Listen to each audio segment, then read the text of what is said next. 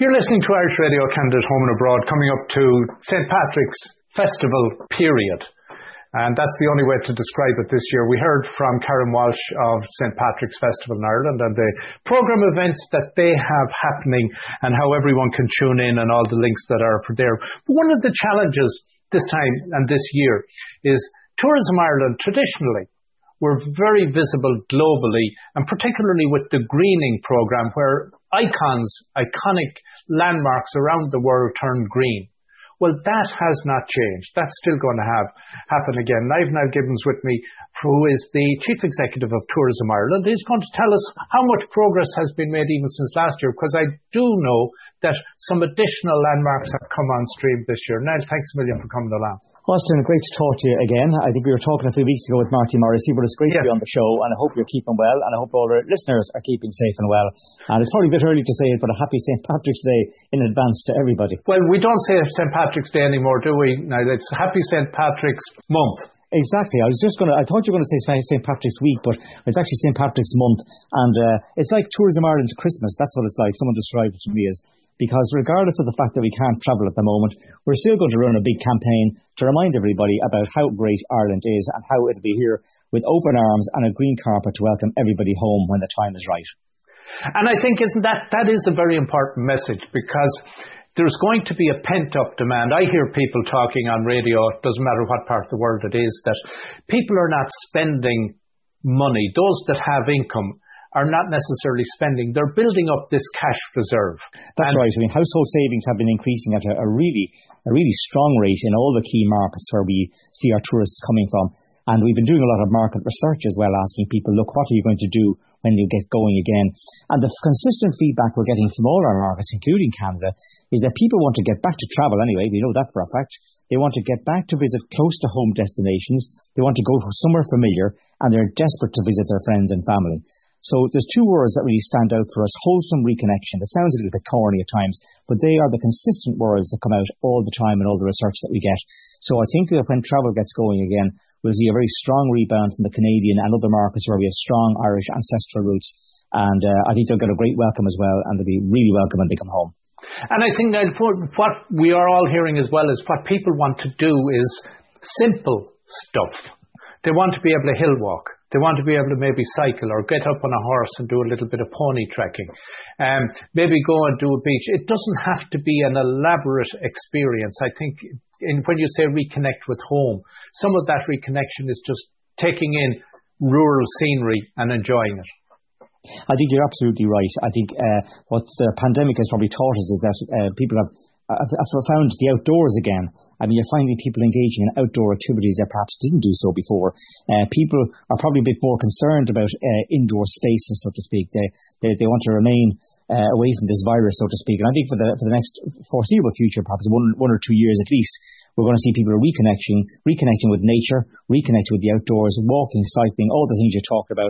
And there's plenty of those activities now that are being well developed across the length and breadth of Ireland. The Wild Atlantic Way has been a great success for Irish tourism abroad. And I think you're going to see the likes of everywhere from Donegal down to Cork, and the coastal towns particularly getting a good rebound when the tourism season starts again.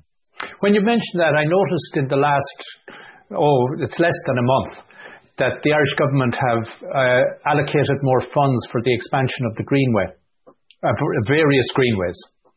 That's right. There's a significant investment going into what's known as product development, and our colleagues in Fáilte Ireland at home have been doing a great job in extending greenways. So, for example, we started with the Mayo one a number of years ago. We've got one down in Waterford now, and there's quite a number of other developments going on. There will eventually be a cycling greenway from Dublin all the way down to Galway. Part of that's been complete. There's some terrific cycleways down by the Grand Canal in Dublin for anyone when they come over next.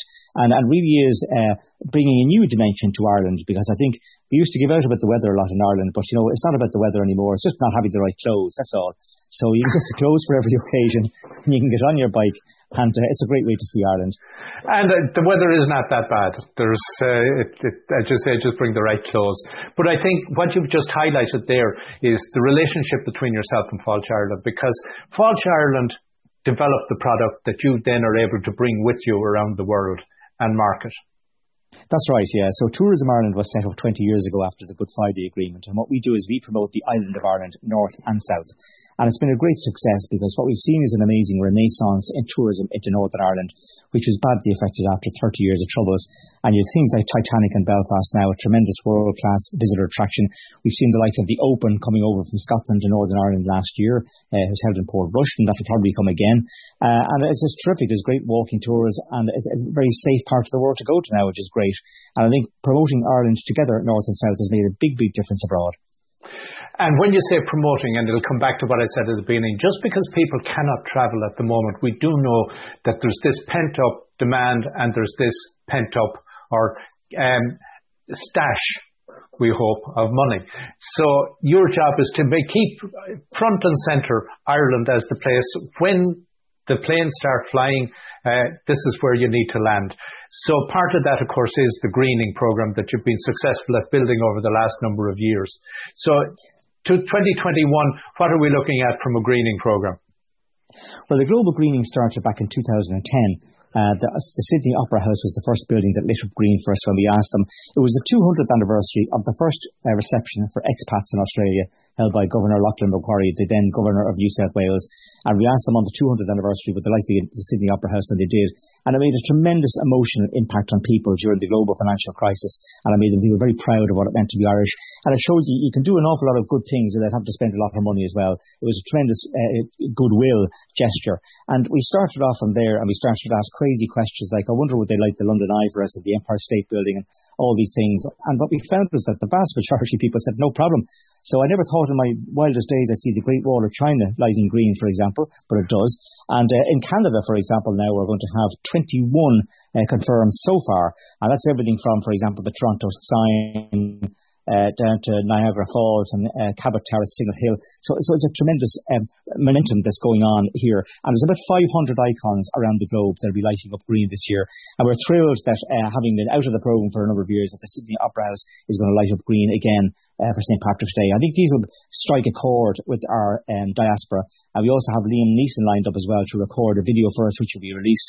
And we have a lot of stuff going on online on Ireland.com that people can join in on the 17th of March. Technology has facilitated this greatly, because it would have been a challenge even 20 years ago, 25 years ago, to light such a thing and to be able to change the colours on the likes of Niagara Falls, which I know was also lit up, and even on these buildings that are now turned green. So technology makes it relatively easy, I guess, to get buy-in from various partners that they agree to it. Certainly does, and I think first of all the first thing we have is amazing goodwill. I hadn't appreciated how we'd be pushing an open door in relation to these things, and I had the great honour back in 2013 of actually switching on the lights on Niagara Falls with the Minister then, Jimmy Deanahan, and it was tremendous to see that happen. But you're right. I mean, we're finding the more places we go to, the easier it gets to do. There are some heritage towns, for example, 7 heritage towns in Italy. They're going to light the whole village green for us, which is terrific. Places like the Leaning Tower of Pisa and the Colosseum, I don't think you probably could have done it 20 or 30 years ago, but to see those lit up green it makes you very proud to be Irish. And there is no other country in the world can achieve this. No other nation has such a global reach for being identifiable and cooperation and willing to be identified by host countries. I don't know anybody that has a national day that's celebrated in the way we do ours. And some people ask me in the media, what's it worth? Can you put a value on it? And I was described to me one time, I said, if you were the president of Coca-Cola and someone said that one day in the year everybody was going to drink your product and the president of America would get a bowl of it, and you'd be just stopping cities for parades and civic receptions and business dinners and everything, and you wouldn't have to pay for any of it, what value could you put on that? You couldn't. I mean, it's just an amazing day. And I think everyone likes to sort of scratch into their Irish ancestry and heritage, even people who aren't Irish. And it's great to see it broadening out. And even our global greening, for example, while it hits the traditional countries that expect, like USA, Canada, Australia and Britain, it's great to see it spread into countries in Africa, where there are Irish people there, in countries like Kenya and Sierra Leone who joined the greening project as well. So it's a tribute, I mean, I think not just to the goodwill that's there, but a lot of the hard work that the Irish have done done over the last number of hundreds of years in missionary positions in Brazil, for example, where the statue of Christ the Redeemer is lit up green because of the great work that was done by Irish missionaries 100 years ago. For example, Table Mountain in South Africa lit up green because of the work of the St. Patrick's Trust in building houses for the homeless. So I think that's the value of what it means to be Irish, and that's really, one of the reasons why we're pushing open doors today. That keeps the name front and centre. Then the big challenge, of course, in current times is to maintain that momentum for whatever period of time is necessary until the planes start to arrive again. That's a big challenge for you. It's huge. And last April, when things started to unwind, and from a travel and tourism perspective, we took a decision back then to make sure that we kept the lights on for Ireland. There are a lot of destinations that have what we call gone dark. And that's not a good thing, because people will travel again, and we need to be front and centre. And I found a very interesting figure yesterday when someone mentioned to me that our Facebook impressions since the pandemic started have now reached 924 million.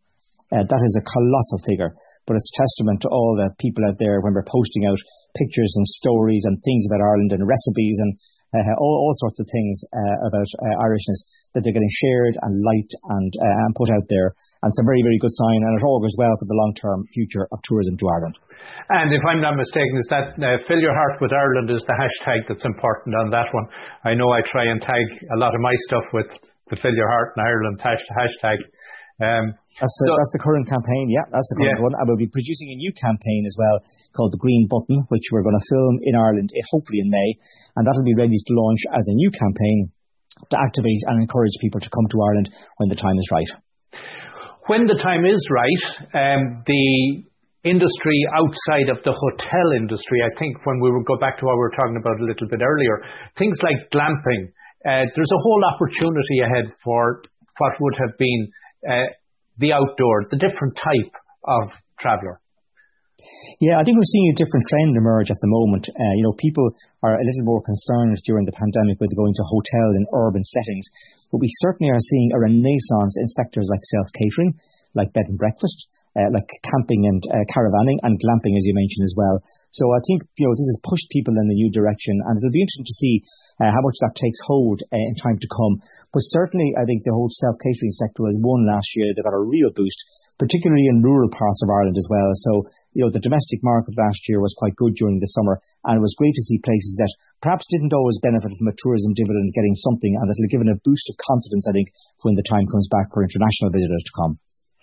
Excellent. Well, Niall, I know March, as I say, is a busy month, and it'll be a virtually busy month for you. So I presume you will be travelling the world virtually as the greening's happened. Are you going to get to virtually touch down at every continent? I have been recording videos all week. I did Australia, and I did America, and I did Canada yesterday. I've got our European markets next week, and Great Britain the following week. So we'll be still pushing out as strong a message as ever about how we love to see everybody when the time is right, and we'll be here with open arms and the green carpet to welcome them all. It's my first St. Patrick's Day in about 19 years that I haven't been abroad. So I'll get to spend some time with the family, but we'll have a lot of stuff going on virtually, and hopefully it'll be the last year we'll be doing it virtually as well. I look forward to getting back on the road.